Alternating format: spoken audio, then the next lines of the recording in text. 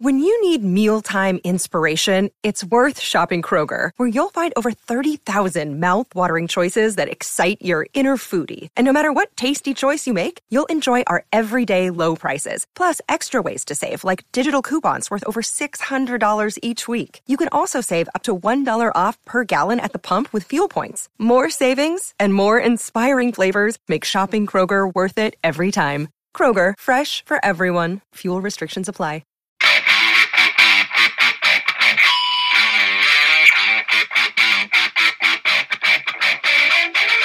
Hey out there, rock and rollers. Welcome to episode number 141 of the Ugly American Werewolf in London Rock Podcast.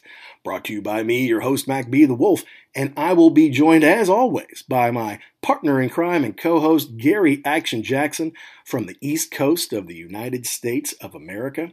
And thanks to everyone who's been listening lately. Our last episode on Motley Crue's Shout at the Devil as it turns 40 was very well received. The show before that, on us seeing Iron Maiden live in Europe at Amsterdam and Antwerp and bumping into Bruce Dickinson and Adrian Smith at the hotel, well, that went very well. And we thank Uncle Steve from Uncle Steve's Iron Maiden Zone for coming on and helping us with that one. I guess their tour of Europe is over now, and they're going to come to Canada for some dates, and I think a big festival out in Indio, California, in the fall here. But I think that's going to kind of wrap it up for 2023, so I'm curious to see what the Iron Maiden guys will be doing in 2024. Hopefully, it'll include a U.S. tour. This week, we're going to celebrate an album by a band, one of our very favorite bands. And it's called The Ugly American Werewolf in London because I used to live in London, and that's where I started the podcast. And a band that came out of London in 1962, been around more than 60 years now, and that's the Rolling Stones. Of course, you listen to our episodes from last summer. I got to see the Stones a couple times in Hyde Park on their 60th anniversary tour, their first two shows ever in London without Charlie Watts. And that was fun for me. You know it's not going to be the greatest show ever because they're old, because you're in a huge place with 100,000 people or whatever, but it's still fun. It's a great way to celebrate their music and go have some fun, be outside in the park, enjoy summertime in London. And so today we're going to review their album Goat's Head Soup, which is turning 50. And it's kind of a bit of an odd one. I mean, the Stones had this huge run of Let It Bleed, Sticky Fingers, Exile on Main Street. And that was a double album from 1972, which we reviewed last year as well. So Goat's Head Soup is one that's kind of the odd man out. It's got some experimental stuff in it. It's got the boys playing different instruments than they usually do. And though it had a big hit with Angie, huge worldwide hit, and Heartbreaker, or Do-Do-Do-Do-Do Heartbreaker, they both did well. But there's also songs like Winter, 100 Years Ago, some songs that they don't play on the radio that are actually pretty good. And not too long ago, they did a deluxe reissue of Goat's Head Soup, which included a few unreleased gems, including Scarlet, which included the legendary Jimmy Page on guitar. Now, we're going to talk about all of that here before it turns 50 on August 31st with our friend Marc from Performance Anxiety. Performance Anxiety is a podcast. It's about music mostly, but it's also about a lot of creatives. You'll have chefs and photographers on there and talk about how they got into being creative professionals and things like that. Over 300 shows. And he's got a lot of energy. He's got a fun vibe to him. The other thing that's interesting about Marc is he is not a huge Stones fan, and he's not a very big Mick Jagger fan, as you will hear on the show here. But he's fun to talk to. He's got a lot of passion and knowledge for rock and roll, and we had a good conversation. I think you'll enjoy it here as we get into Goat's Head Soup. Now, a little bit of business first. Like Marc at Performance Anxiety, we are proud members of the Pantheon Podcast Network, a network of about 100 different music shows. Not all rock and roll. There's something in there for everybody. But it includes the new Metallica Report podcast, coming straight from Metallica World Headquarters with the band's approval. And we've hopefully got some cool stuff to talk to you about that here coming up real soon. Glad to have them as part of the Pantheon family. But of course, we have to mention our sponsors, RareVinyl.com. Look, guys, I've seen a lot of people using the RareVinyl.com and using our code UGLY to save themselves 10%. And that's great. Record collectors, Stones collectors, you got to head to RareVinyl.com and use that code UGLY to save 10% off anything. They've got so much stuff. They've got so many Stones items in there. Rare stuff, box sets, imports, singles, box. I mean, whatever you're looking for, they've got a lot of it in there. So go to rarevinyl.com, use the code UGLY, and you save 10%. And they ship all over the world. They take great care of their stuff. Based in the UK, I've met their team. They're super folks. And every time you use that code, it really supports our podcast. So while we want you to download and subscribe wherever you get your podcast, maybe consider leaving a 5-star review because that helps us find more rock fans like you. But also, use your one-time code UGLY at rarevinyl.com. Buy a bunch of stuff. Save yourself a bunch of money, 10% when you use the code UGLY. Now back to Goat's Head Soup. It's rare that you find someone say, this is my favorite Stones record in their catalog. And it's still the Mick Taylor years, which we say is the highlight of the Stones' career, but a little bit of a hangover maybe left over from Exile on Main Street, which was a double album. Mick Taylor's starting to become a little more jaded with the fact that he doesn't get writing credit, and Mick and Keith are still upset about the whole Alan Klein thing and them taking half of their royalties. So it all maybe kind of came to a bit of a head here on Goat's Head Soup, but because they were still exiles, they couldn't spend that much time in the UK, they're running around the world, 3, 4, 5 different studios maybe, cobbling this together. Keith playing a lot of bass, Mick Jagger playing guitar and piano at some point, using 3 different piano players. Somehow they strung it all together. It's not a real cohesive album, but it does have some cool stuff on there. So as it's turning 50, we thought it'd be a fun time to walk through this one. So kick back and relax. We're going to talk with Marc from Performance Anxiety about Goat's Head Soup by the Rolling Stones as it turns 50 right here on The Wolf.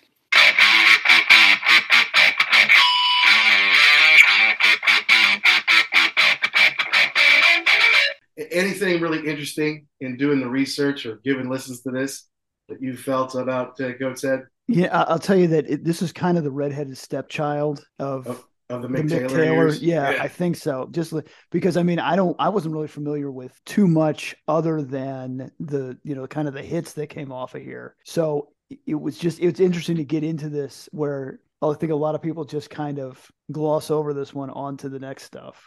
I also want to know too, they mentioned that Waiting for a Friend was done at this time. Yep. So if I ever get to talk to Keith, that would be one of my questions is, did you not like it? Did you think it didn't fit? What was it that you said, nah? No, maybe it wasn't ready, right? It wasn't in its final That's form, the other thing too. Right? Maybe they're going to tell me that, yeah, we kind of wrote it, but what you hear on Tattoo You is not the same song. So who knows? But it's interesting that they kind of kept that like, hey, remember that one? I think we've got it now. I think we can use it. And I also didn't realize that that's Mick Taylor on the track, even though it's 1981. Oh, yeah, I guess I'd forgotten that. Yeah. Because the Tattoo You, redo, whatever they call it, remix with a bonus CD was basically a whole nother record, a whole second record. Although some of it was like, what was the big one off there? Start Me Up. Yeah, Start Me Up was more of a reggae thing, I think, the first time. I remember hearing that. Who knows? They did this in Jamaica, so maybe they came up with that at this point too. I have no idea. But it's interesting how we've talked about this before, where some people have no bonus material. Like you got to write 10 songs. We write 10 songs, and then some people have a ton of stuff. Yeah. And speaking of that, I did watch that Tom Petty deal on the plane ride home. Pretty good. And it was interesting where they came up with basically 2 discs worth of stuff. Yep. And the record company was like, yeah, we're not putting that out. But it eventually saw the light of day. Right. But I mean, at the time, they're like, double albums don't sell, cut this down. But it's interesting too, because this was still I know the last one was Exile on Main Street, but they're still exiling at this point in time. Yeah. And, coming off Exile, I mean, nothing's going to be as good as Exile. That's part of the problem is, where do you, I mean, you're in the stratosphere now. What are you going to do? It's going to be a disappointment. Hi, this is Steve Hackett. You're listening to The Ugly American Werewolf in London. Hello, Pantheon podcast listeners. Christian Swain here to tell you more about my experience with Raycon earbuds.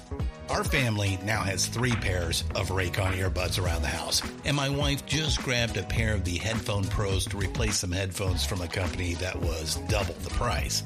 And yes, she loves them. Now, if you haven't pulled the trigger on a pair of Raycons, or even if you have, but you're in the market for another pair because they're just that good, well, now is the time to check them out, because they just launched their upgraded model of the best-selling everyday earbuds. With Raycon's upgraded everyday earbuds, now you also get active noise cancellation, ergonomic design, and multi-point connectivity that lets you pair with 2 devices at once. New quick charge function, 3 customizable sound styles, plus awareness mode. Available in a variety of vibrant new colors to complement any and all skin tones. I even have a pair of earbuds in a cool green color. I have tried just about every earbud known to humankind, and these Raycons are fantastic. Seriously, if you've been wanting to check out Raycons, there truly is no better time. You're going to ask yourself why you didn't check them out sooner, and Raycon offers a 30-day happiness guarantee. So what are you waiting for? Go to buyraycon.com/Pantheon today to get 20% off your Raycon order, plus free shipping. That's right, you'll get 20% off and free shipping at buyraycon.com/Pantheon. buyraycon.com/Pantheon.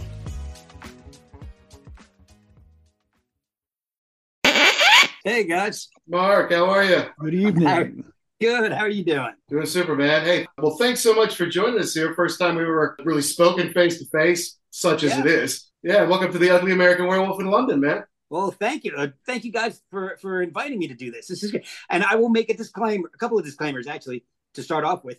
All right. I am not a huge Rolling Stones fan. All right. I'm not a fanboy. I'm familiar with them and the legacy. I like this album a lot, and it's a weird album, which is why I kind of wanted to do this one. So, but I'm not like an ultra mega super fan. So Well, that's good because you'll call them like you see them then. Good. All right. Good. Yeah. Yeah. And if I find a stupid joke, I will probably lean into it hard. All right. That's good. Perfect. We need some entertainment on this show. This is how we do it, man. We kind of give a sense of where the band was at the time. Like, what was the state of the band? Which album did they do previously? What was going on in the world? That kind of stuff. So that we understand the moment in time that this music was created. Perfect. But generally, first we do, how did we come to this personally? To the Rolling Stones, that might be a big conversation. But you can give a sense of that and kind of say, how did you come to Goat Said Soup and get to know this stuff on here? Sure. So since you are our guest, why don't you start us off with that bit? Sure. I have a strange thing about, so everybody knows the competition between Beatles and Stones. Back then when they were huge, you were either a Stones fan or a Beatles fan. Right. Well, my mom must have been a politician because she loved them both. I see. And I think she actually liked the Beatles a little bit more, but she did love the Stones. And she would go and get mostly greatest hits albums. Okay. And so my introduction to the Stones, and the Beatles for that matter, was through like other greatest hits albums. Hot Rocks? Yeah, exactly. That's the first one that I remember listening to. Sure. And, there's this Angie and all this. And that's really how I started getting into the Stones. And I'm very particular about my Stones and my Beatles. Okay. I don't really care for either band's early stuff. Once they started getting more experimental, like Revolver, Rubber Soul for the Beatles, and the Satanic Majesty's Request and all that for the Stones, that's when they really started to pique my interest, when I started hearing that stuff. Okay, good. And so that, this album I discovered it was one of those albums, it kind of freaked me out because I can't even remember where I first saw it, but the cover really freaked me out as a kid because I thought it looked like Mick Jagger's head wrapped in cellophane, like at a Hickory Farms gift basket or something. And I was like, true. I don't want anything to do with this. But as I got older and I started listening to the song, getting past the weird artwork, the weird cover art, I started to listen to it more. And it's a very strange album I think maybe like almost a transformational album in the Stones canon. So when we actually get into the album, I'll definitely explain what I mean by that. But we're with you there. I mean, it's a change, but I mean, and we'll talk about it in a second here. But after you do Exile, anything's going to be downhill a bit on some score, right? Exactly. And that run of albums was just phenomenal. Otherworldly. I mean, there's very few bands that can claim to have a run like Beggar's Banquet, Let It Bleed, Sticky Fingers, and Exile on Main Street. So, like you said, the fact that they could put those 4 albums out in a row is unbelievable. And very few bands can do anything. There's Beatles, the Stones, Led Zeppelin, and Pink Floyd. Pink Floyd. Yep, there you go. We were right there on that. Yeah. So that's the only ones I can think of that were able to put quality, almost untouchable albums out, multiple untouchable albums out in a row.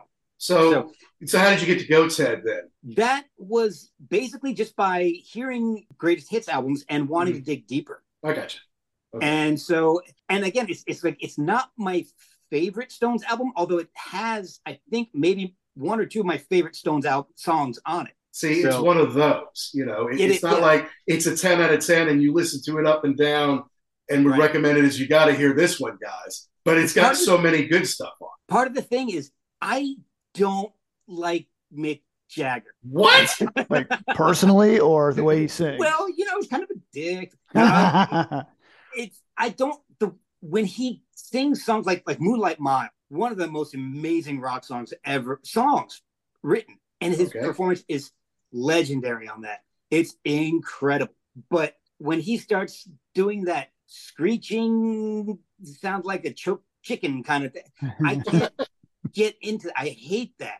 And that's why, like I said, I'm very particular about this. So even the albums that I like, there are songs where he starts to, I'm like, I'm out. I cannot handle that.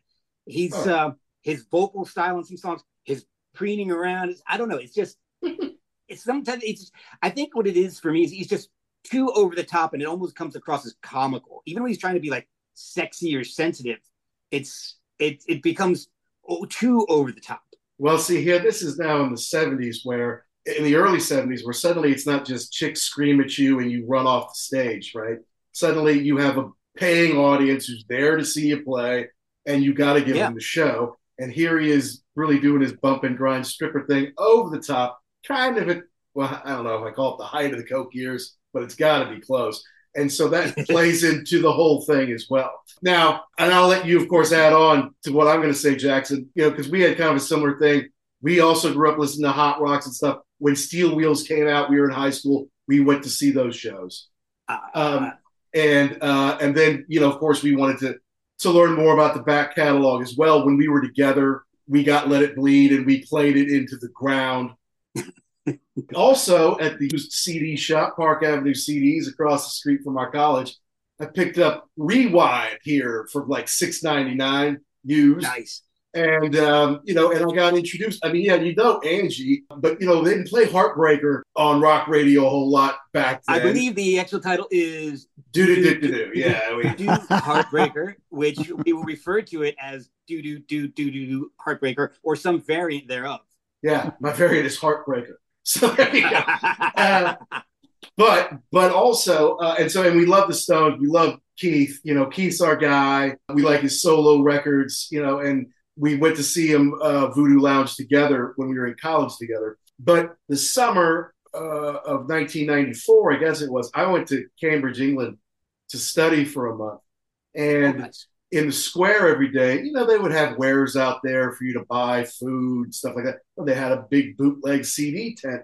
And they had the Brussels Affair, 73 Brussels Affair, and I bought it, and I played the heck out of that. And it was just like, because I was used to Ronnie Wood Stones or maybe even Brian Jones. And I'm like, God, this Mick Taylor guy is unbelievable. That slide guitar is so amazing. And it changes and shapes the Stones sound in such a way, Yeah. And so Jackson and I are talking about, one day we got to just kind of do a show on the Mick Taylor years. I'm like, well, we're going to do all the albums eventually anyway. In fact, we've already done Let It Bleed, which he didn't get full credit on, but he's on there. We did Exile last year when it turned 50. We're doing this year when it turns 50. I guarantee we do It's Only Rock and Roll next year. So, so that's kind of went into it from there. And then, I put it down for a while. But then when they put out the deluxe edition that had Scarlet and the others we'll get to. That's the song that got me back into listening to the album. Well, yeah, it's Jimmy Page when the on reissue it. came out. I hadn't heard. Well, see, that's the thing. Keith Richards is great. Love his playing. The guy is so unique. You can pick him out. But Jimmy Page is my guy. Jimmy Page is my guitar idol.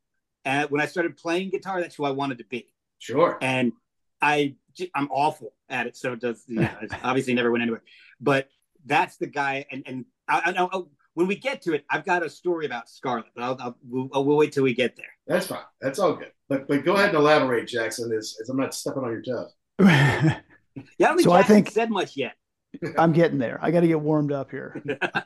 So yeah, I think probably my first introduction to this record was Angie, and I never liked that song, and I still don't really like it. I think it's whiny. Thank you. But then I heard, hold on, do Heartbreaker, and that's and then so I'm like, well, now wait a minute, maybe we can salvage this thing. But I think in looking at this, kind of in listening to the record and in looking at the kind of where they were, I think this was kind of the point in time where Mick and Keith started to peel off from each other. Like Mick was starting to become Mick Jagger, like you're saying, the strutting around on stage and, all about the chicks and being famous. And Keith was more into doing drugs, right, and hanging around. But, it's interesting. Part of the thing too, is you were talking about Mick Taylor and how he can play, but in looking at this, Keith plays a lot of bass on this. Yeah. And when he's on the bass, he's pretty funky. Like, no offense to Bill Wyman, but he does something different on the bass. But yeah, I mean, this was never one of my favorites, only because I had Sticky Fingers, I had Exile on Main Street, so this one I kind of got glossed over. But in going back and listening to it now, I wouldn't say it was 10 out of 10, but it's definitely got some interesting tracks on there. And it's a pretty interesting album overall. It's almost interesting for its lack of perfection compared to the previous four. Yeah, and I think that probably had something to do with the fact that, again, I mean, even though the last one was called Exile, they still were exiled at this point in time. And I think they ended up in Jamaica because they, nobody else would take them. So you're still kind of on the run. And, when you're there, you get to work with different people. So, I mean, I think that just led to a kind of a funky sound also. Yeah, and I was reading some of the original reviews, and a lot of critics panned this album at the time too. They felt that the band just kind of phoned this one in. Yeah, but it was still popular though. I mean, it's still it sold incredibly well. Went to number one in the U.S. It went to number one in the U.K. It went to number one in all sorts of countries all over the world. And so. But was that based on the previous four that it went, not necessarily on its own merits? And what I found was really interesting, and I didn't know this until I started researching for this show, was that the Stones didn't even have a whole lot of faith in this album, I don't believe, because when they went on tour, they only picked 4 songs from this album to play, and they kind of grouped them all together somewhere like in the first third of the show, and then that was it. It was done. And then they went back to the other stuff. So I don't feel like the Stones even had a whole lot of faith in this album. Well, it brings up a good point of like, where were they at the time? What was going on with them at the time, right? They'd done Exile on Main Street the previous year with all the drugs in the south of France, double album, their magnum opus, best overall album, high watermark for them. They do the big North American tour, huge. They got to move from Switzerland to Jamaica to California to back to England for a while to try to cobble all this together. And it's a weird time, They're still kind of pissed off over the whole Alan Klein thing. That's still pretty raw, pretty new to them. They've got Jimmy Miller. He's been doing great work with them, but now the weight of Keith is starting to pull Jimmy Miller down. This is his last, with them. Yeah, I think Jimmy Miller started getting pretty heavy into drugs at this point, too. That's exactly right. They don't do any covers, and that's the first time since Satanic Majesties that they didn't do that. True. Mick Taylor is doing some good work, but he's not getting credit for it. I think that's starting to wear on him. Plus, he's getting pulled into Keith's orbit as well. And oddly, Bill doesn't contribute a ton on this one. So it is a strange one. It has some hits. It went triple platinum in the U.S., and it's probably done a lot more since the last time they really went out and certified it. Angie was a huge hit around the world. And we're going to go track by track here, but it was the whole Exile thing was tough on them, and yet they make a masterpiece. So they had money, they had opportunity, and they just the train just kept going. I mean, it's not like now where bands take 4 or 5 years to make an album. Like, we made a double album next year. Well, last year, what are we making next year? We gotta keep at it. And I wonder too, you were talking about Bill Wyman. I know on Exile, like they just kind of did whatever they felt like they'd record at 3:00 in the morning and then, Wyman wasn't that guy, and he'd show up at 8:30, and they're like, everybody's asleep, and we already got half the album done. So I wonder if that was taking its toll on him too. Like, was that part of this record where he was just like kind of catch as catch can on the recording, and if you're not there, then you're not on the track. Sorry. That's quite possible. Yeah, but they've also got a lot of great piano work here. I mean, lots of Nicky Hopkins on here. You could hear when Billy Preston's playing his electric thing, and you got a little bit of Stu on there. Ian Stewart doing his thing on some stuff. And that's part of it too. Like, is that part of the icon? Even though those guys and Bobby Keys were not technically Rolling Stones, I mean, that's a big part of the sound, especially in this era. Yep. Yeah, huge. All right, well, let's dive into it, boys. So we're not up, too late tonight. We're not the Stones. No, exactly. I can't do it like they. My God. No, all right. We'll start off with Dancing with Mr. D. Now, this to me is a very interesting and a little odd way to open the record. It's got a kind of groove to it, right? And, it's talking about down in the graveyard where we have our tryst, It's a little slower. On the Brussels, the original, not the one they released, but the bootleg that I bought back in the day. It's better live on that. It's a little bit more upbeat to it. There's a little more tempo to it. Don't love this one. I don't dislike it. I just don't like they opened the album with, to be honest.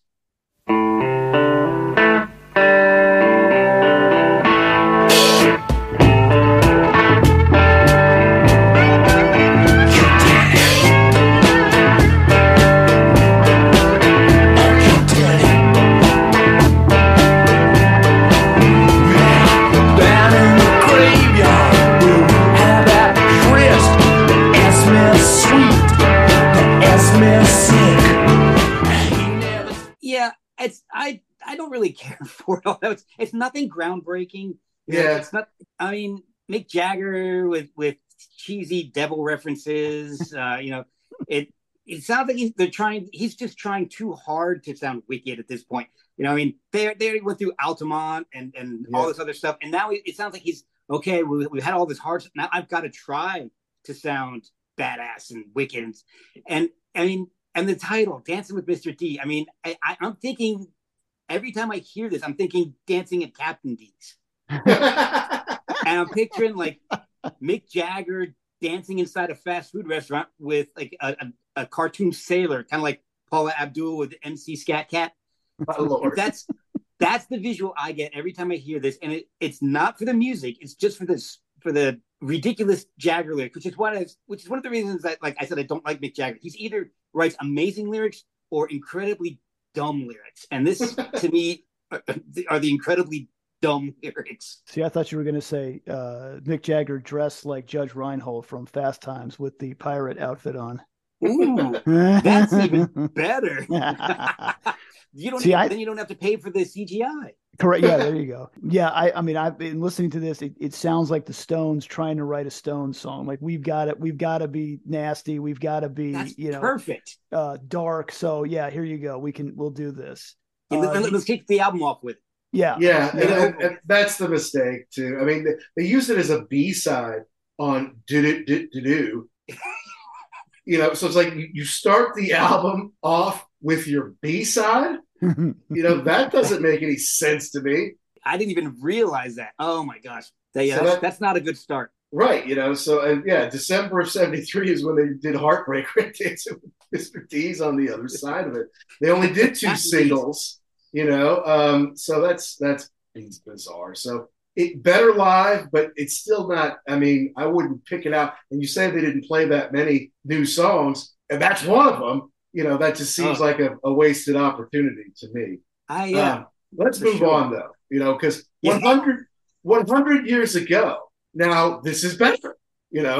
This has got some cool stuff on it. Billy Preston on the clarinet. I picked him right out. I'm like, is that Billy Preston? It's like, yeah, that's him right there. It gives it a little bit of a soul feel to me. It's got a little psychedelic funk almost, Went out walking through the wood the other day, and the world was a carpet laid before me. The buds were bursting and the air smelled sweet and strange. Seemed about 100 years ago. Mary and I, we would sit up on the gate, just gazing at sun driving in the sky. It's definitely an improvement for me. It's definitely a step up from Captain D's. But the lyrics to me, a little cheesy. And I don't know if maybe it's just because of the era I grew up in, we grew up in, that the lyrics sound cheesy to me. Maybe if I had heard them brand new, I'd be like, oh, this is beautiful. But I know it just seems a little cheesy. The guitar is amazing, but it might as well be Cream era Clapton with that dirty tone in the wah. I know it's, the Keith isn't even on this one. I don't think it's all Mick Taylor. I think Keith is playing bass on this one. Okay, yeah. So the guitar is all Mick, and I love the sound, but it sounds way too much like Clapton. I mean, it's really leans heavy on Cream. Yeah, to me, it sounds like two different songs. They kind of start off slow, and then at the end, like he's ripping it up, but it's like, okay, what are we? Did you just get bored and now I want to play fast? I don't know. I think Mick got tired, Mick Taylor got tired of Mick Jagger's Lazy Bones section, because that's the section that I really don't care for. Lazy Bones. Well, Keith is always the one who does it slow. It's like everything's a ballad when Keith is writing it, and then Mick's always like, "We gotta speed this up, man. We gotta do this live. I gotta be able to dance and move to it. It's got to be more of a juke to it. Something interesting that I learned was they played this the first two nights of the Euro '73 tour, and in 50 years they've never played it again. Wow. Mm-hmm. And so maybe there's something to that starting off slow and then it builds up over time. And that's not, you want to get into a groove and stay there. You don't want to mess with all that stuff. Not to mention, it's another one of those, Keith is not playing guitar, he's playing bass on it, right? So, he's got nothing to do now if they do it today, or they did it in 89 or whatever, So it's interesting that they've barely ever played that. Yeah, I didn't know that. Wow. Yeah. And another one that apparently they've never, ever played, at least Keith has never, because, we love Keith. And when they do the two Keith songs in the middle of a Stone show, we like to take bets on which one it's going to be, which one do we want to see, all that kind of stuff. He's never done Coming Down Again with the Stones. Oh, wow. And this is his vocal on the album, his lead vocal on the album. Coming down again, coming down again, coming down again, coming down again.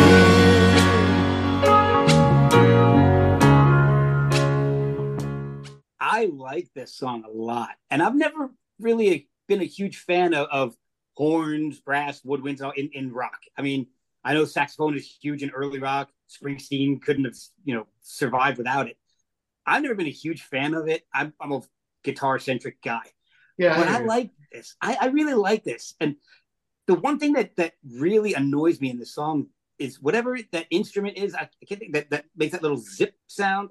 I was thinking that same thing. Like you can hear that it's like I don't know what it is, but yeah, you're rubbing the stick against it to make the zipping sound. Yeah. Yeah. I played it in middle school in band. I don't know what it's called, but that is way too far up in the mix. I mean, I can see it has a place in the song, Sure. but it is way too forward. So, but I like the relaxed feel of the song. It's kind of weird that there's no real barn burner yet. It's just, they start off with a bunch of mid-tempo mellow things, but yeah, I do like the relaxed feel of this song. And I heard an interview with Mick at one point saying that, and we were talking about it earlier. They recorded this in like 3-4 different studios, and part of it was in Jamaica. But he's always said that he didn't think the album had an island feel to it. And I know maybe not instrumentally, but maybe just the vibe, the relaxed vibe.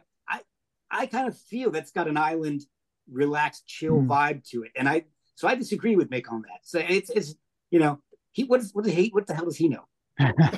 So I don't know exactly where this one was recorded, but I do think it's got that relaxed island vibe to it. And called Coming Down Again. At first, I'm like, oh, gee, Keith, what's this one about?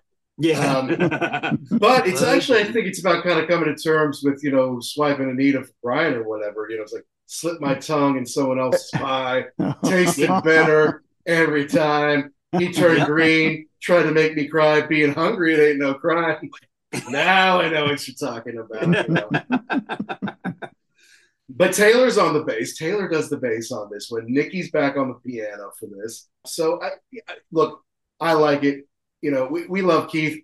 Yeah, I was going to say I'll never badmouth a Keith song. I just can't. But the only thing that I don't like about this is like I like the later Keith, like where he gets a little greasier. He's kind of singing up high a little bit. I like the nasty gravelly Keith. See, I really love Keith's vocals on here more than just Mick's, but just about anything Mick does on this album. Almost. Your distaste for Mick Jagger is epic, Mark. You know, like I said, I'm very particular. I'm kind of a curmudgeon. Goodness. Now we'll never get Mick on the show. I'm going to have to edit the hell out of it. I was planning on having him myself, but I'll let you guys get him first. Just wait for that phone call. All right. Make sure he hears this episode before you. All right. What's the name of the fourth song again, Mark, on the first side? It is do. Wait, let me make sure. Do Heartbreaker. That's right. And that's one of the classic Stones. When I think of classic Stones songs, to me, that's one of my favorites. That's the one that pops into my head constantly. It's one of the ones that I think my mom must have played this a lot because I fell in love with this song early on. And even with the horns, like I said, I don't particularly care for it. But it's one of the songs on this album where I feel like they're really trying, because one of the knocks on it was that the critics felt they phoned it in. I sure as hell didn't phone it in on this one. This everybody's running full steam on this, and that's one of the reasons why I love it. It's a barn burner, like we were saying, that they hadn't done one yet. 4 tracks in, it took them 4 tracks to get to an upbeat, really ballsy song. The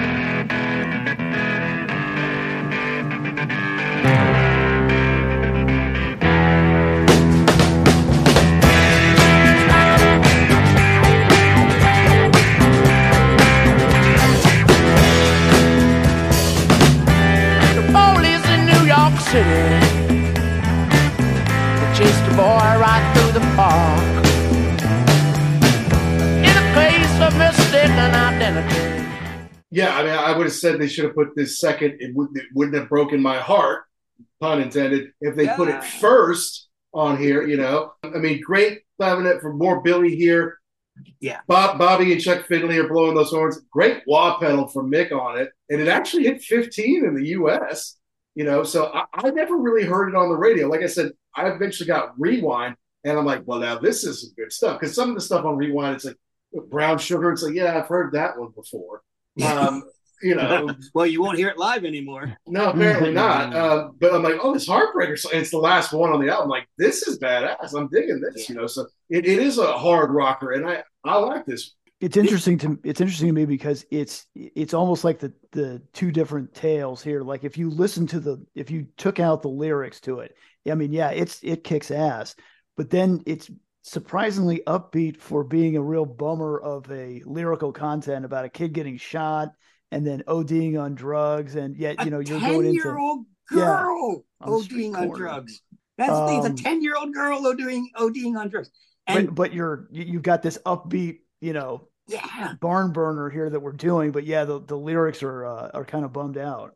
And as much as I criticize Mick Jagger's vocals, I love them on this song. He was built for this thing. The high, the do do do do do. Like, I mean, that's Mick Jagger. And the growl he gets when he yells "Heartbreaker" is that, you know, that's the Mick I love. Yeah, the preening. I can't do it. Sorry. Oh, man. But this is one of my favorites on the album. Like I was saying, there are a couple of my favorite Rolling Stone songs of all time are on this album. This is one of them. Killer track. And, you know, it's socially conscious. You know, it's talking about a true story about the police in New York City, you know, shooting a black kid, getting off for it. At least 50 years later, that doesn't happen anymore. Well, no. Oh, wait a minute. The funny thing is, in the lyrics, he never says a black kid. No, he doesn't say it. But he called him a boy, though. Yeah. He chased a boy right through the park. There's a little code in there, I feel like, maybe, you know. And the story was about a black kid. But yeah. But it's funny because he never overtly says it. But like, you know, right. in Brown Sugar, he had no problem. Yes, well, that's a different kind of story. That's a different kind of story. Very good point. All right, so now we round out the first side here with the big hit. And again, look, you want to put Dancing with Mr. D on the first side, that's fine. I would have started with 100 Years Ago or Heartbreaker. Honestly, I do 100 Years Ago, then Heartbreaker to take it up a notch, then Coming Down, because in the third song you want to gear shift a little bit. Then if you want to come back with Mr. D, because that's got okay, so it's a little bit of groove. It's bringing you from the slow song, coming up, I guess. But then I don't know, Angie. You don't like Angie either. Neither of you guys like Angie. No, and I don't know if it's because I heard it so much. Yeah. But I mean, technically it's a beautiful song. But personally, if I never heard it again, I wouldn't be sad. I think maybe it's because my mom overplayed it. I don't know, maybe, or classic rock radio overplayed it. I don't know, but I'm sick of it. I'm sick of it. And I heard the theory that the lyrics are about Bowie's wife at the time, but Mick Jagger says he wrote it about his daughter. I really hope to God it's about Bowie's wife, because that's some sick shit if you wrote that about your daughter. I think that was a cop out, because it was like she wasn't even conceived at that point in time, and it was like you went back and named her after this. I don't think. But Keith just came up with a generic name like Carol from Chuck Berry. It's Angie. It's not a big deal. I hope not, because reading the lyrics, if that's about your daughter, man, I don't know. That's some pretty weird stuff you got going on there. Well, I understand there's fatigue on it, right? Because it went to number 1 in Australia, Belgium, Canada, France, Italy, the Netherlands, Norway, Switzerland, U.S. Only went to number 5 in the U.K., but it went to 2 in Spain, 2 in New Zealand, 2 in Germany. I mean, all around the world. All the dreams we held so close seem to all go up in smoke. Let me whisper in your ear, Angie, Angie, where will it lead us from here? 1 million copies sold in the U.S., more than 1 million sold around the world. This is a big hit for them. And, I've seen the Stones 8 times, and the last time I saw them in Hyde Park, about a year ago, as we're recording this, they played it. And honestly, I was psyched to hear it. I remember I told Jackson, "Have you played Energy?" And he's like, "Yeah, great." Cool. Good for you. Yeah, I mean, I like the intro part is cool. I just don't like Mick's vocals on this. He just seems very whiny to me. And, the whole thing about, with no money in our coat. When was the last time you had no money? Yeah, exactly. Come on now. And especially with Jagger, I don't like the breathy, whispery voice.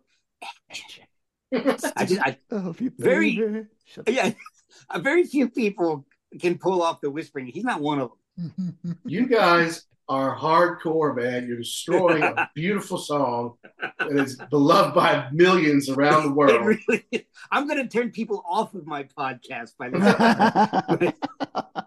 Like, fuck that guy. I don't want to listen to his show. All right, but here's the thing now. Those are songs that are pretty well known by most Stones fans, certainly hardcore Stones fans, even fairly casual. I mean, you hear Angie, you hear do-do-do-do-do.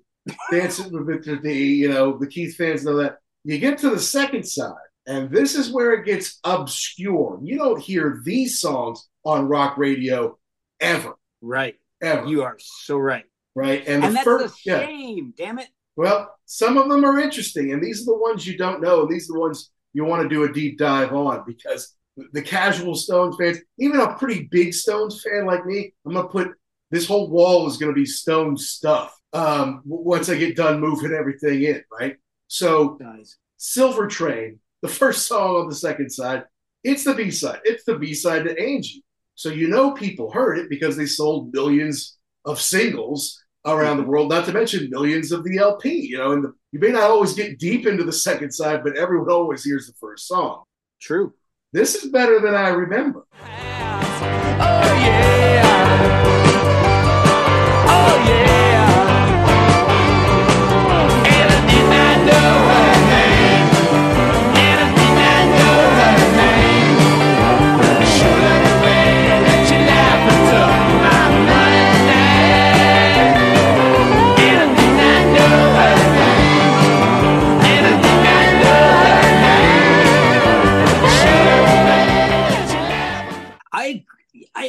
totally agree. It sounds like it's almost like a leftover from Exile.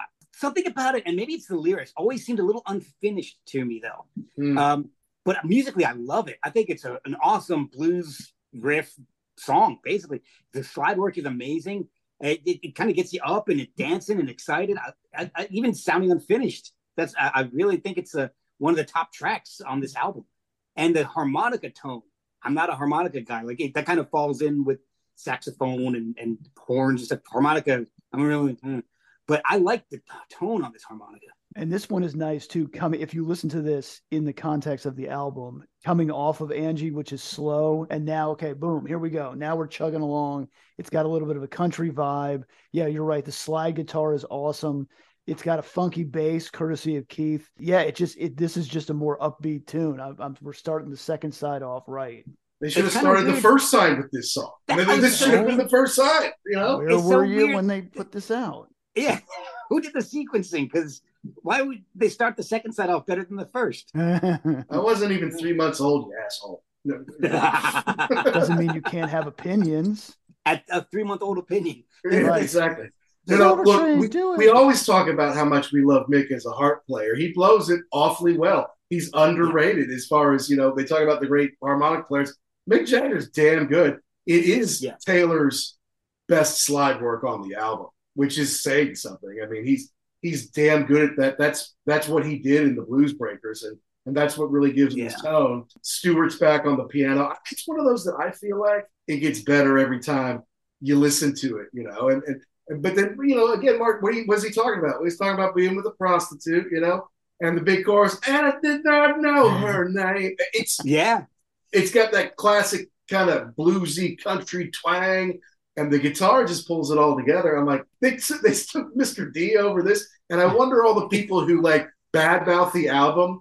If this had been number one, take Mr. D, stick it somewhere on the second side, maybe right here if you want. Would the reviews been more positive overall if you start with this? See, you bring up a great point, and this is I've been contemplating doing an entire podcast on the importance of sequencing.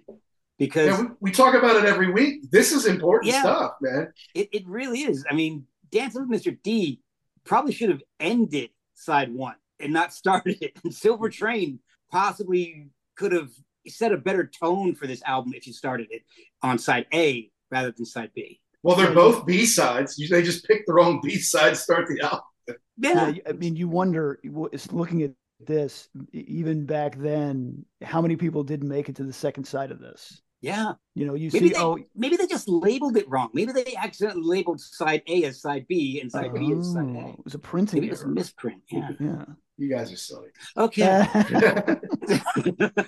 But when Mick Taylor joined him on stage in 2014, they did play this some, which is kind of cool. Yeah. Wow. I didn't know that either. Yeah. I'm learning all kinds of stuff today. Well, man, I love the Stones, love them. We'll get one shot at these. I'm a casual Stones fan, but I always found this album very fascinating. All right, well, you see this CD rack behind me? Yes, sir. Yeah, each one of those little. You see a box that's about that big, that one, and then there's another one there. There's 4. Yeah, those hold between 45 or so CDs a piece.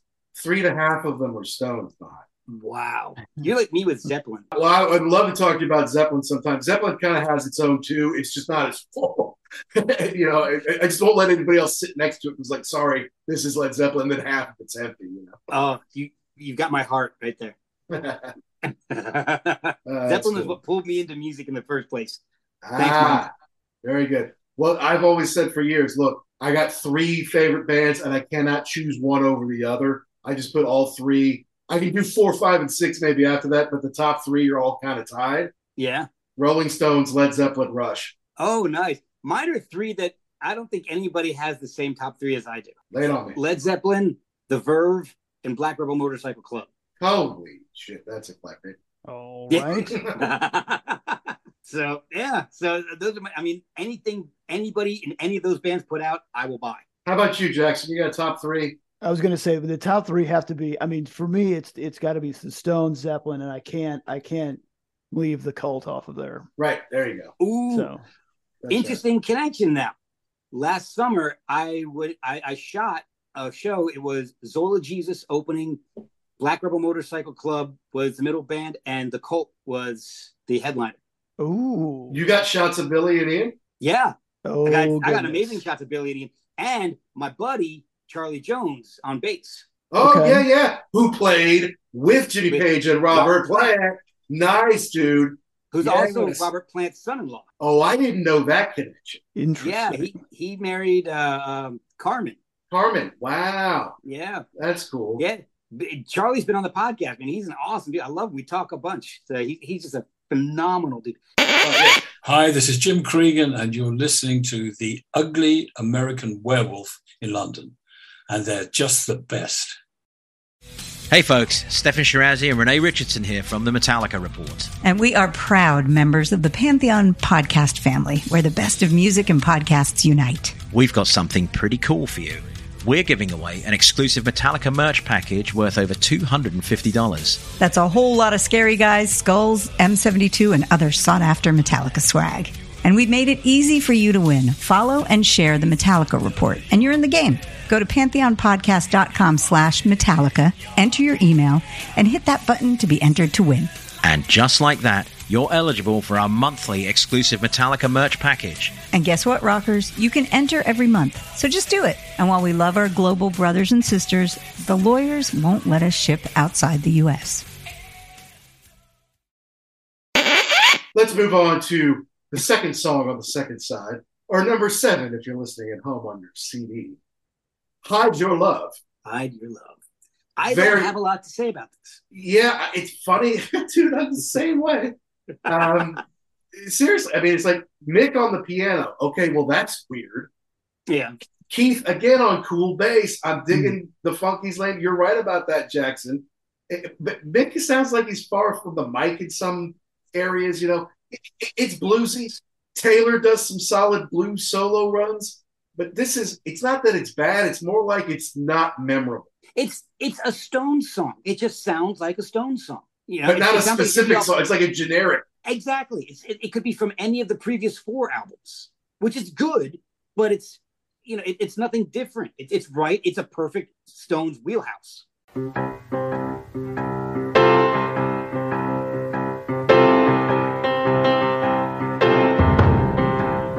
Sometimes I'm up, sometimes I'm down, sometimes I'm falling on the ground. Why did I hide? Why did I hide your love? Now look here, baby, it should have sweet. Yeah, this one sounds like it was kind of more like a jam. Like they just kind of played it live, and whatever was happening was going to happen. Mick Taylor again, he's killing it on the lead. The sax sounds good, and then like you said, you got Keith playing bass. So not a bad song, but not kind of. It's kind of one that just kind of maybe gets hidden in here. Yeah, I mean, look, Mick's not a great piano player. I've seen the Stones 8 times. I've never seen him sit down at the piano and play a song. You know, and then also Keith on the bass. I mean, it's cool that they mix it up, but it's also like now too many of you've mixed up too much of your infield now. You know, everybody's playing too many different positions, and it's not in rhythm anymore. You know, they've taken too many pieces out, if you ask me. Yeah, there is something to be said for Bill Wyman playing the bass, because he is a bass player. That's how he thinks. Whereas I think Keith is more like, well, I'm going to make my own kind of riff here on the bass. Which it's okay every once in a while, but I mean, you need him in there like you need Charlie Watts playing the drums. Yeah. So for me, there's nothing spectacular about this, but there's nothing terrible about it either. No, you're right, Mr. D, but it's not do heartbreaker. Right, like I would skip Mr. D because I don't like it much. I would skip this one because there's nothing to it. Yeah, basically. Yeah, and I want to get to Winter, because this one is interesting. Mm-hmm. To me, this is an interesting song. Nicky's back on piano. Bill is on the bass, one of the few he's actually playing the bass on. Mick is playing some electric guitar, and there's no Keith Richards on the tune. Now, how many Stone songs don't feature Keith Richards riff? I don't know the answer, but I'll take this one. Yeah. Well, at least one. Yeah, I would say you could probably count it on one hand and probably not use all your fingers, because there's not that many. And my problem with this is I don't like to be prejudicial, but if there's no Keith right off the bat, I'm kind of like, you're coming in at a deficit.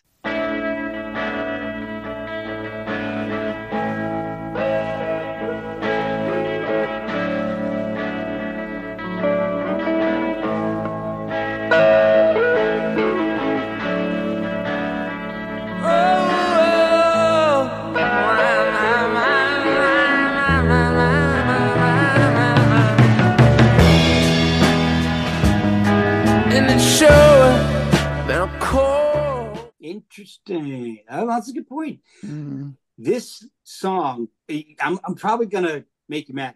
This song might be one of my.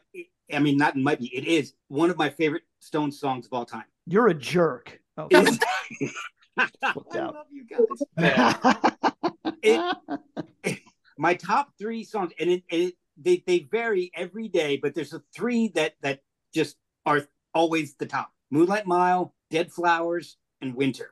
Ooh, nice. Okay. And from day to day, the top could change, but it's always one of those three. And I love Winter because Mick doesn't sound like Mick. Mick sounds like Van Morrison. And the song structure is atypical. It's not verse, chorus, verse. There's beautiful strings, lilting strings. They're gorgeous. They're not overused. They're not over the top. They're just perfect in the mix. Nicky Harrison did the strings, and he did them on Angie as well. Yeah. The only question I have about this song is, why the hell does Mick Jagger want to wrap a cord around this woman?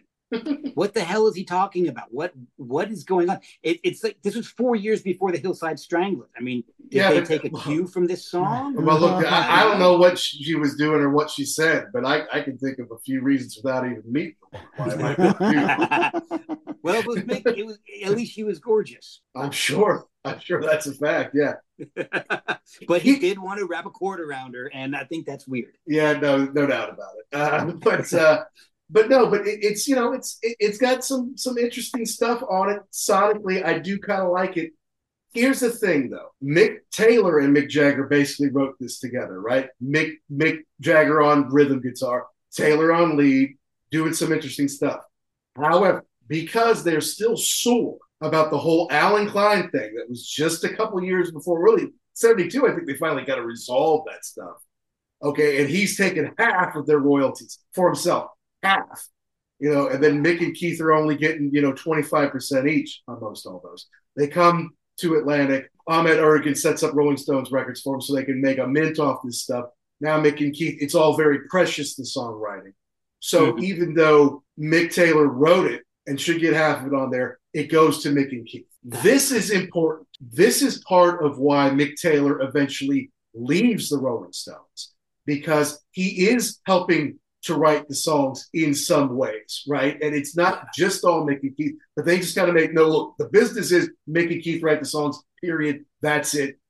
Everyone else fall in line with that. For Mick Taylor, he's like, I'm more creative than that, and I am helping. And this is one where he obviously should have received credit on, and it didn't happen. And it wasn't so long after this where Mick kind of, between the drugs and the hard life, I mean, as long as, I know they fly first class, but they're flying all over the world all the time, doing all sorts of drugs. It's a hard life, and you're not making, any royalties. And this is a microcosm of why the greatest lineup the Stones ever had came to an end. I mean, that makes a lot of sense. I didn't realize all of that stuff because, like I said, I'm a more casual fan, but that's, God, I probably would have left too. Yeah, it's tough when it's like you said, you're creating and you say, okay, so where's my cut of this? And not only are you not getting it, but somebody who didn't do anything on this song gets it because that's the way it goes.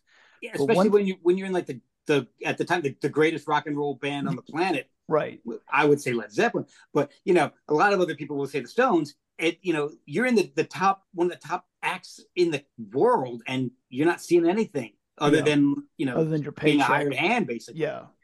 But when Charlie passed away, we were talking about what's the greatest Charlie Watts track of all time, and it's like everyone was great because he just played what was needed.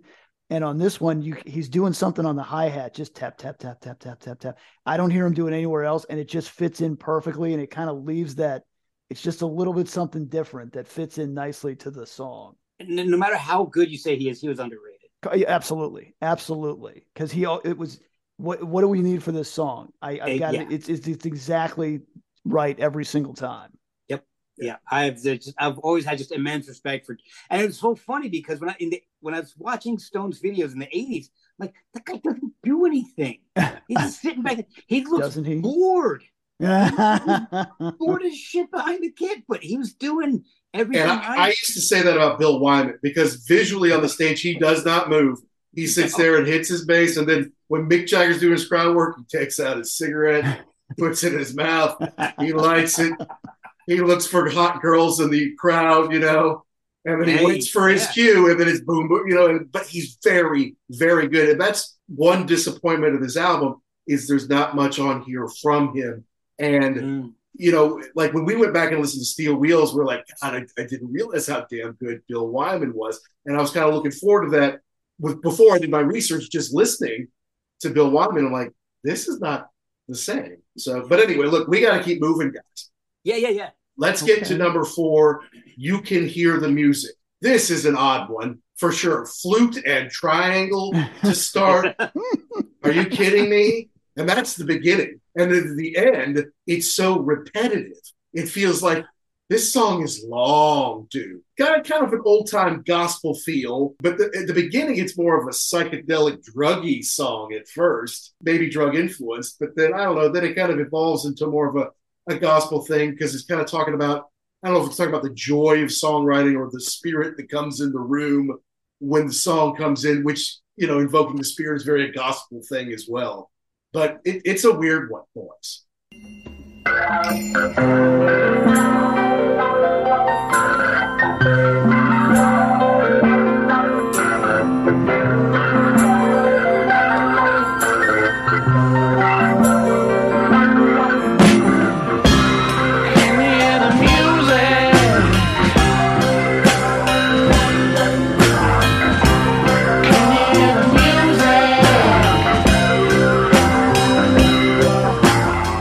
Yeah, I've got a note here. It says plods along, because after a while you're like, okay, we got it. Thanks. Let's go. We're doing this here.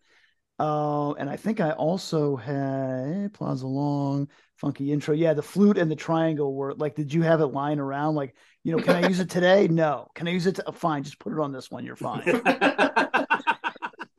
I'm really psyched about my flute solo on this one. Mm-hmm. Man, I'm gonna he hit brought that it. He triangle brought so it all the hard. way down. Yeah, he's so excited about it. Just let him play, please. I'm gonna kick ass on his triangle.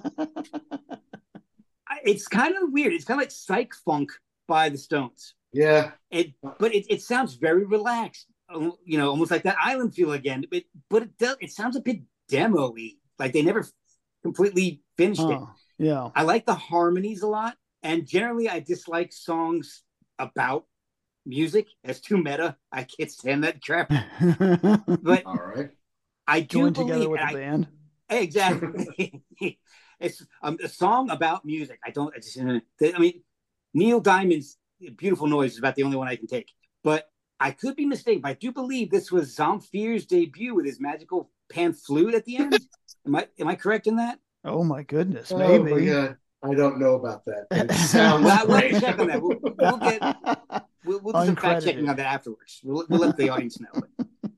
I do believe that is Zamfir's debut. Yeah, I don't see them ever playing this ever. I don't see anyone ever playing this ever, to be honest with you. It's just so weird. It is. And it's just, and this might be turning people off, but you got to get to the end of the second side because Starfucker's on there. It had to be called Star, or all my Hurricanes like, I can't get it in stores, boys. We got to change this star. Again, this is another one that's better live. It eventually they did release it in some areas as a single because you can get it. I mean, I think in Germany it hit the charts. I think in Switzerland it got into the top 10 or something crazy like that. I'm like, a song called Starfucker? Are you kidding me? Well, in Germany, there's probably like a 37-letter long title. Yeah, that's true. With several umlauts. It's very Chuck Berry. That first riff, that's so Chuck right there. Yeah. First thing in the world, talking about groupies, I guess. Yeah. But live, Mark, they did change the lyrics to Jimmy Page is all the rage. Really? Oh. Yes, because the Miss Pamela and the GTOs, everybody loved Jimmy, and Mick's just like, what? That scrawny pasty guy? Used to hang around the studio? I'm the rage. I'm Mick F. Jagger. Are you kidding? Yeah. That's awesome. I'm going to check that out. Yeah, if it's maybe Love You Live, it's on, or there's Boots. You can certainly hear of it, but it was the tour in 75 or 76 after they did Black and Blue. When Ronnie was in the band, I think that's when he changed those lyrics up a little bit. Baby, I've been so sad since you've been gone.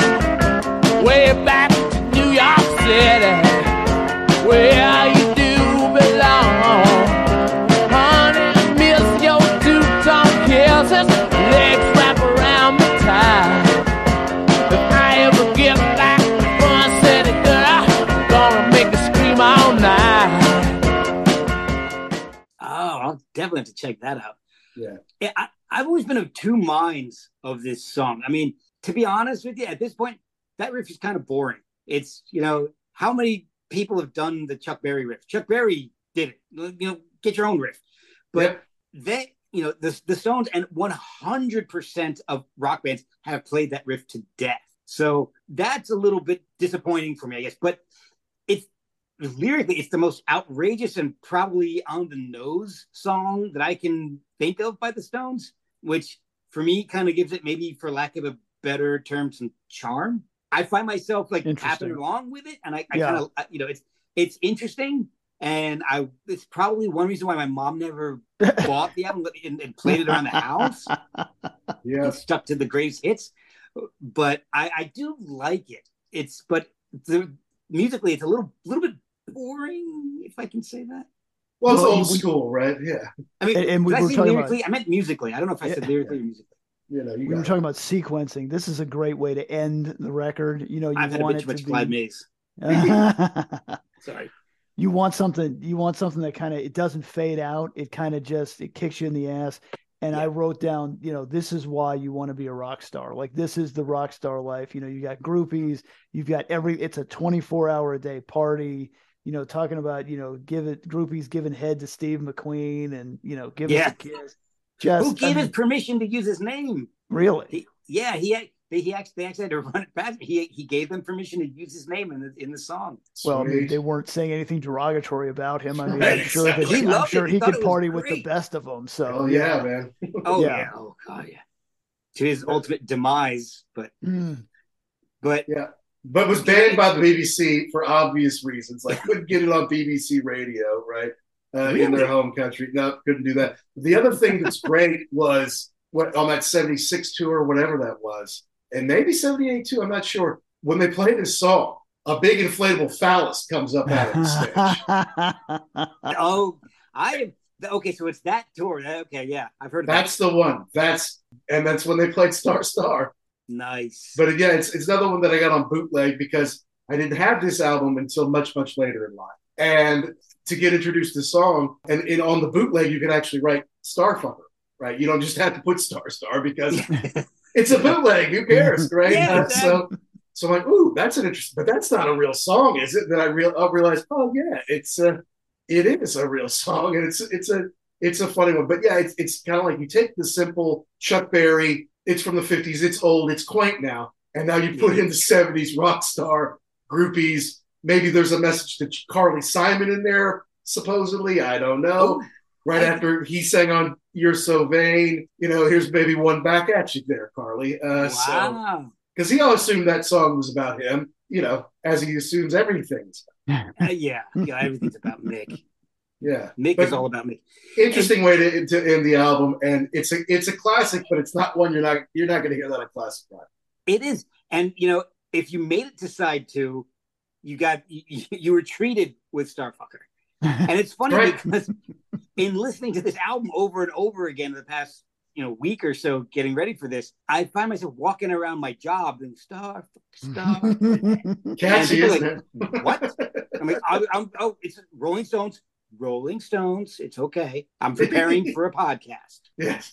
Calm down. Relax. I would have been that would have been a great to be a fly on the wall with that meeting when they brought it in and then just like this. I can't. We cannot do this, and you know that we cannot put a title like this. We'll never get it in stores. Oh, come on! Don't be a jerk. I'm trying to help you out, boys. You're never going to sell anything with this. But then they probably would have sold even more. People, kids rebelling against their parents. Starfucker. Do you have the one with Starfucker on it? Oh my God, you have to get that. You know what? They couldn't get it in stores. They couldn't get it in stores. They would have to cover up the name of the song or all the names of the songs, So that's not good. Hi, this is Mick Wall, and you are listening to the Ugly American Werewolf in London.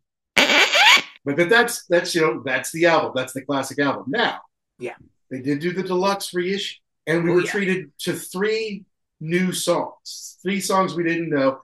There's some other demos and remixes on there, and the Super Deluxe also had the Brussels Affair. I don't think it was because that was 2 nights, and I don't think that all those songs aligned with the ones that I had. Like maybe they used some second night stuff, whereas mine was those first nights or whatever. Some of it sound great. All Down the Line was not quite as good as the one that I had, and I say had because I had a break-in and someone stole my CD player, and it was in the CD. Oh no! Yeah. So I don't have it horrible. Anymore. Yeah. That's heartbreaking.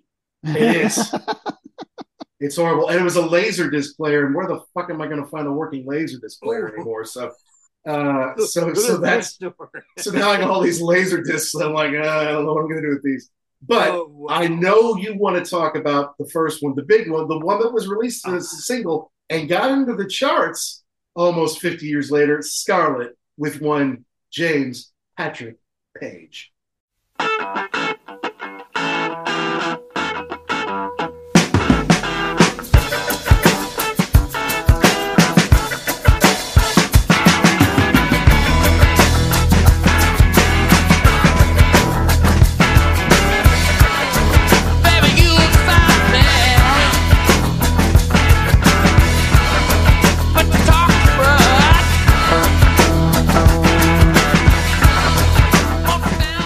I love this song, and not just because my favorite guitarist of all time, Jimmy Page, is on it. It's actually, even if you took him out of it, it's a good song. I love the riff. I love the tone on the guitar, but it's basically this. It's the Black Crowes 20 years before Southern Harmony and Musical Companion. It sounds amazing. It's a nasty riff. It's when Jimmy comes in, it is. I deal Houses of the Holy era Jimmy Page. You can hear him. It is just insane. And before I heard the song, they announced that it was coming out. I had Scarlett Page on the podcast. Jimmy's daughter. And I asked, Jimmy's daughter. And I asked her, was this a song about you? I mean, was this Scarlett? I mean, it's named Scarlett. Jimmy's on it. It's right around the right time. She's about our age. She's just a few years older than us. So it was just, she was born when this was recorded. She's like, I have no idea. I've never even heard it. I'm like, but your dad's playing on it. How did you? She's like, yeah, but it's a Stones song. She's like, Dad played on it, and that was it. You never really heard it again. So she didn't think it was named after her, but that's a huge coincidence. 73. She's, like maybe 3-4 years old at this point, or maybe not even that long. No, I don't even know if she's that old. Yeah. Yeah, she may have just been 1 or 2 at that point. Jimmy Page is on it, and it's a song called Scarlet. I mean, that's a little coincidental. What do you think about this one, Jackson? I think I go back to being, prejudiced about things. It'd be very hard for me to hate a song with Jimmy Page on it. But even if you didn't know that, like you would listen to it and say, wait a minute. Something is off here. Something is different. This does not sound like anything else. And then you say, oh yeah, that's Jimmy Page. It's killer. It's a killer riff on the beginning. And I don't know why they did not include this on the record. They should have taken out Hide Your Love and put Scarlet on. Yeah, that would have been cool. It's kind of like you heard One Hit to the Body back in the day, and you're like, yes, wait a minute. This rocks a little bit too hard. Well, that's Jimmy Page at the beginning. Well, there you have it then. Yeah. And, Jimmy's sound has changed a bit throughout the years, but it always sounds like Jimmy. So when he comes in on One Hit to the Body or Scarlet, it's him. Yeah. There's no denying. Guys, I love Jimmy Page. Anytime someone says who's the best guitar player ever, I just say Jimmy Page without thinking about it. Yeah. I'm not super impressed with him on this one.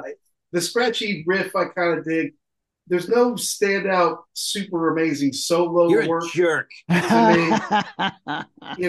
It's just, you said Jimmy Page and the Stones, really? Yeah, this is it. It's like, yeah, okay, fine. And it's not a Stones song. Mick said we didn't release it because it wasn't a Stones song. And he's right. Now, it is cool. It's a cool song. I dig it. Different rhythm section, right? I mean, Rick Gretsch on the bass, Bruce Roll on the drums, Ian Stewart plays the piano, which is cool. I'm glad they released it. I'm glad I finally got to hear it. But I'm not reaching for it. I'm listening to it when I listen to the whole album. Okay. But it's not like I'm like, oh, this is finally Jimmy and the Stones together. It's like, yeah, it's fine. It's fine. See, to me, it makes sense. What it does is it makes me understand now why I love the Black Crowes. So, fair enough. It's Jimmy and the Stones, basically what the Black Crowes is. So, yeah, it's close. Yeah, I'm with you there. All right, but now next is All the Rage. Back to a bluesy jam. And look, Stones seem to always have some of these laying around in their outtakes from most every album they do, right? This is how they create songs. They get into a key and they kind of sit on a riff for a while, and then people kind of come in and add stuff. And I think it's very Stones. And the lyrics are awfully simple, so it's almost like they're not super finished. And maybe I feel like it's not hard enough for what they were going for, because it's kind of, I don't know if happy's the right word for it, but it's a bright song. It kind of gives you a good feeling. And I don't know if that's really what they were going for on an album. They start with Dancing with Mr. D.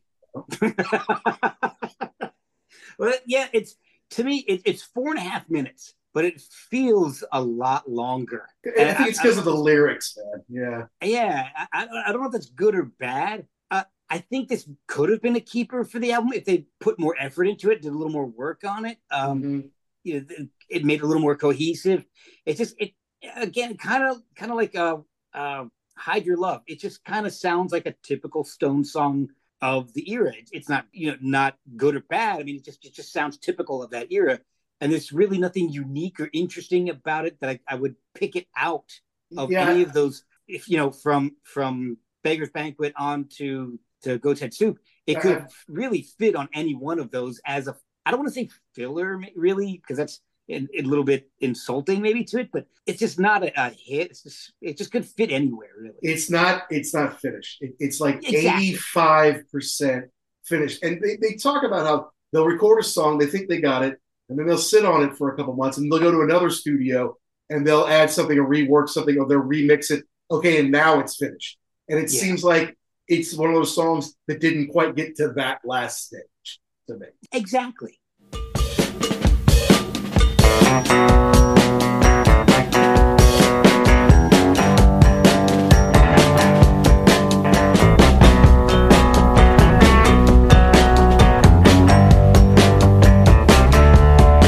What do you like my style? Like my high profile. I know the clock is ticking and the critics they can be so bad. Yeah, I had a. It starts off great, like it's got a cool riff, and then it just kind of falls apart. So I think maybe that's what it was. Maybe it wasn't finished, or you kind of put two things together, and maybe we'll come back to that. But kind of had a promising start, and then just trails off for me. Yeah, I agree. That's a good way to put it. And then Crisscross is the last one, of the kind of the unheard, the new ones.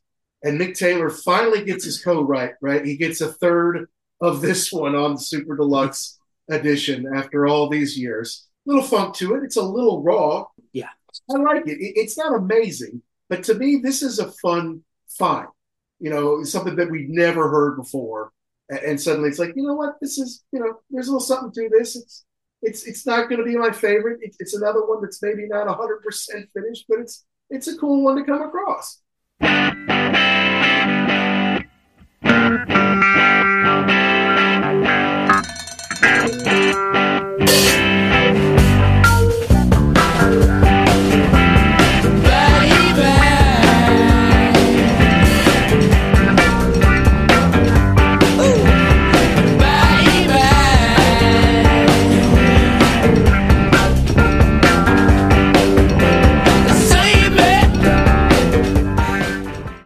I mean, for me, they recorded. So from my understanding, is that they recorded some really early versions of songs that would end up on like "Tattoo You" around this era, and it kind of sounds like one of those songs. It sounds like it's in that vein. It's kind of cool with the keys, and I don't know, is it clavinet or clavier? I don't know what they're playing. But to me, it sounds like it's a song about Keith.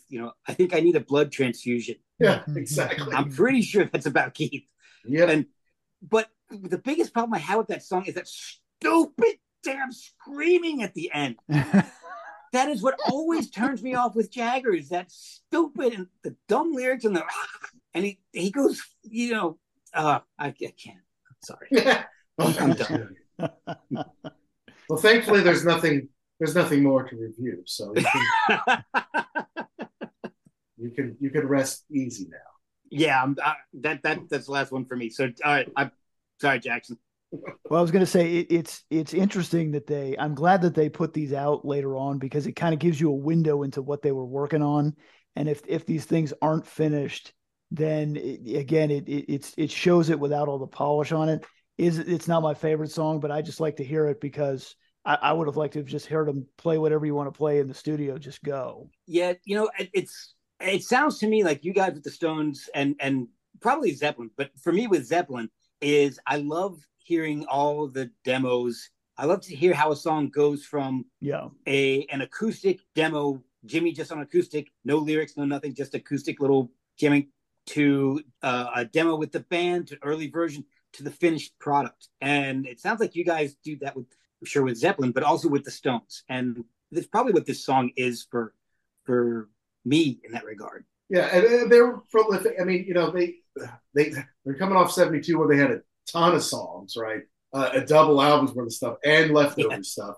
But like you said, Waiting on a Friend was kind of first recorded during these sessions. Tops, which would end up being a B-side, I think, on It's Only Rock and Roll, or one of the songs off there. So, they got stuff and it kind of hangs around, and then maybe they can rework it later. And Tattoo You, which we've not done a show on, but that deluxe was awesome because it had a second disc and it wasn't just demos. There's a couple of demos. There's a couple of things that became different things later, but it was basically a whole nother record of other stuff that was kind of laying around at the time, and they reworked some stuff. I know they added some stuff in later to a couple of those, but it just kind of shows you they kind of collect all this stuff. They've got the stuff hanging around, whereas, my boys Rush, they don't have B-sides, right? I mean, if they get halfway through a song and they can't finish it, like, you know what, this isn't enough what I want, they abandon it. Like there's nothing there, so to find all these great gems throughout the collection, every time they would do one of these reissues, I just love it. All right, we should do a Rush episode because I love Rush, but you're right. There are no unreleased tracks because they just abandon stuff and I don't erase it, or I don't know. There's no, I can't find, like you guys, I'm a big bootlegger. That's not bootlegger. I don't making liquor. I just, I'm that from time to time. Yeah. But I am a huge bootleg collector, and I think there's like 3 unreleased Rush tracks. And it's just insane the amount of the fact that there's so little out there that's unreleased. Bizarre. It really, it's amazing. It's kind of, I guess, a testament to them is that they either work everything out to Rush standards or they abandon it so fast that demo versions don't exist. Yep. There's like Tiny Dancer, Garden Road, and they did a cover of Bad Boy in the 73. And those are the only unreleased songs I can think of off the top of my head. That's great deep knowledge, Mark. We are probably going to have you back sooner rather than later on one of those. Yeah, sure. Oh, let's do Rush. I love Rush. So all right, at this point, so that does well. The album does pretty well for them. Obviously, Angie's a huge hit all around the world. They tour well on it. Next year, they do It's Only Rock and Roll, and that would spell the end of Mick Taylor in the band. That would be his last record with the band, and obviously Jimmy Miller leaves after this one. So the cracks are really starting to show for the Stones now, and most hardcore Stones fans say, okay, Exile's the high water mark, and then Goat's Head is where you start to see him slip a little bit. The drugs start to become bigger in Keith's life. Mick starts to become a bigger asshole, maybe star, whatever you want to call it.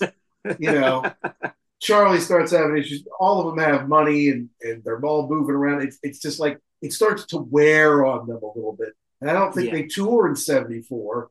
And, you know, famously, Mick Taylor's like at a party at maybe Robert Stigwood's or somebody like that. Stig. Mick Jagger and Ronnie are sitting together. Mick Taylor comes over and sits right next to him and says, "Hey, I'm leaving the band." And Jagger turns to Ronnie. He's like, "Is he serious? Like, he's quitting the Rolling Stones?" Like, who does he think he is? And Ronnie's like, "I think he is." And so then he's like, "Yeah, I'm out of here." And it turns out he was serious. And then Ronnie's like, apparently Mick says, "Would you join?" I feel like it was Keith who would have really asked him to join at some point. But I mean, you know, this is how the story goes. And Ronnie's like, "Yeah, I'd love to, but you know, I'm still with the faces here. I don't want to let them down," kind of thing. Yeah. But it's still, I mean, eventually, a couple of years later, you know, it did work out. And well, he never left. You know, after 47 years, he still got the gig. God, jeez, that makes me feel old because I was alive at that point. We all were. The three of us are the same age. So, all right, you know, have you ever seen the Stones? I have never seen the Stones, and that's all Mick Jagger's fault. Because I don't want to see that jerk strutting around on stage like a rooster. But you're missing out. I always figured by the time I was old enough to start seeing shows, I wasn't really into the stuff. If Led Zeppelin had reformed and I could have afforded the $10,000 to go see him on that Celebration Day, sure, I would have done it.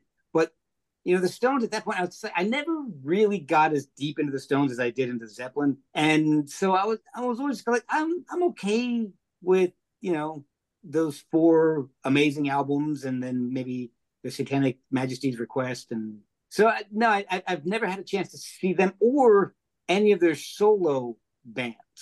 Unfortunately, you know, and it's funny because it's now only after really doing my podcast that I've really started to dive deep into bands that I kind of dismissed to my own detriment. And I think Rolling Stones is probably one of those. I didn't really care for their 80s, 90s work all that much. So maybe that had a little bit to do with it. Sure. But, you know. Well, Mark, we love coming on the show and talking about a band that you don't necessarily love, kind of pushing back on us Super Stones fan. Why don't you tell our listeners about your podcast, where they can find you? I am the host for Performance Anxiety on the Pantheon Podcast Network. Basically, the show is talking with mostly musicians, but a lot of other creatives as well. I've had chefs on, I've had photographers, artists, basically about their career. And it's a pretty deep dive into how they got into whatever creative endeavor they're in and how they moved from starting in that endeavor to where they are now. And I've had some amazing guests on, like Michael Girard from Swans, Mark Lanigan. I've had, and I know we've touched on Zeppelin a lot because we all kind of love Zeppelin, and Zeppelin is close to my heart. But I've had Jimmy Page's daughter on. I've had his girlfriend on. I've had Robert Plant's son-in-law on, and John Paul Jones's musical compatriot Alan Johannes on, and John Bonham's sister on. So I've kind of circled around Led Zeppelin without actually having any members on. But I've got like 320 something episodes out. So wow, I've touched on a lot of different musical genres. So whatever you like, I'm sure there's something or someone on there that any listener can find interesting. Excellent. No Stones either, unfortunately. Not yet. Not yet. We're working on it. All right. Well, thank you so much for coming on the show. And all the best. Keep up the great work with Performance Anxiety. Let us know if we can ever do anything for you. Absolutely. We'll definitely. We should do another episode. I had so much fun, man. This was a blast.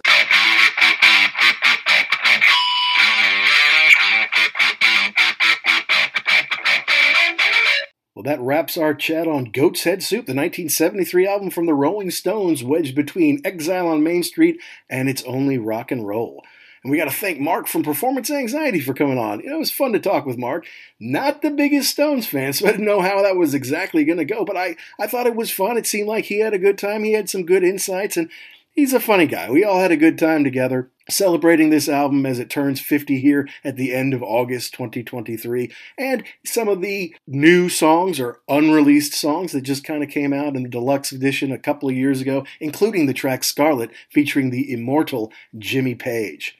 But we thank Mark at Performance Anxiety. Definitely check out his show. He's got more than double the number of shows we have. And he's a little eclectic, but he's got some great guests on there, and he does a super job on the show. So definitely check him out. And if you need help shooting a band or an event in the D.C. area, he's a great photographer. Check him out for that as well. I have to admit, I'm sorry that Mick Taylor ever left the Rolling Stones. I thought that was the best lineup ever. No offense to Ronnie. Everybody loves Ronnie. But the slide work that Mick Taylor does is extraordinary. And if they'd just given him some writing credits, he probably would have stayed in the band a lot longer. And then who knows what the catalog from the mid to late 70s or even into the early 80s may have looked like for the Rolling Stones. Oh well. So we want to know, as usual, did we get something right? Did we get something wrong? Did we miss the point? Did we leave out your favorite part? You got to let us know. You email us at uglyamericanwerewolf@gmail.com. You let us know the bands, the concerts, the books, the movies, the DVDs, the rock properties that you want to hear us talk about. And make sure all of you record collectors get yourself over to rarevinyl.com and use the code UGLY to save yourself 10%. There's a ton of great Rolling Stones stuff on there, but there's a ton of all sorts of great stuff on there. You can only use the code once, so pick out a few things. Don't just get one $20 album. Pick up a bunch of stuff. Save yourself $20 from rarevinyl.com using the code UGLY. And of course, Mark and Performance Anxiety are a part of Pantheon Podcast, which we are a proud member as well. Check out pantheonpodcast.com to see all the great shows, including the new Metallica report straight from Metallica World Headquarters. And we should have some exciting news about that podcast here very soon. As far as next week's show, we have so much fun stuff going on. I don't even know what's going to come out next week. We've got some shows that we've already recorded. We've got some stuff we're going to do in the next week before episode 142 comes out.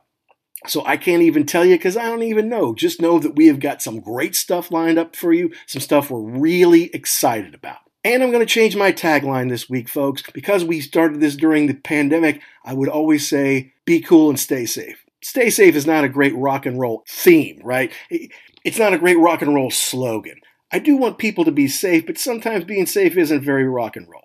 So from now on, to all of you rock and rollers around the world, be cool and keep rock alive.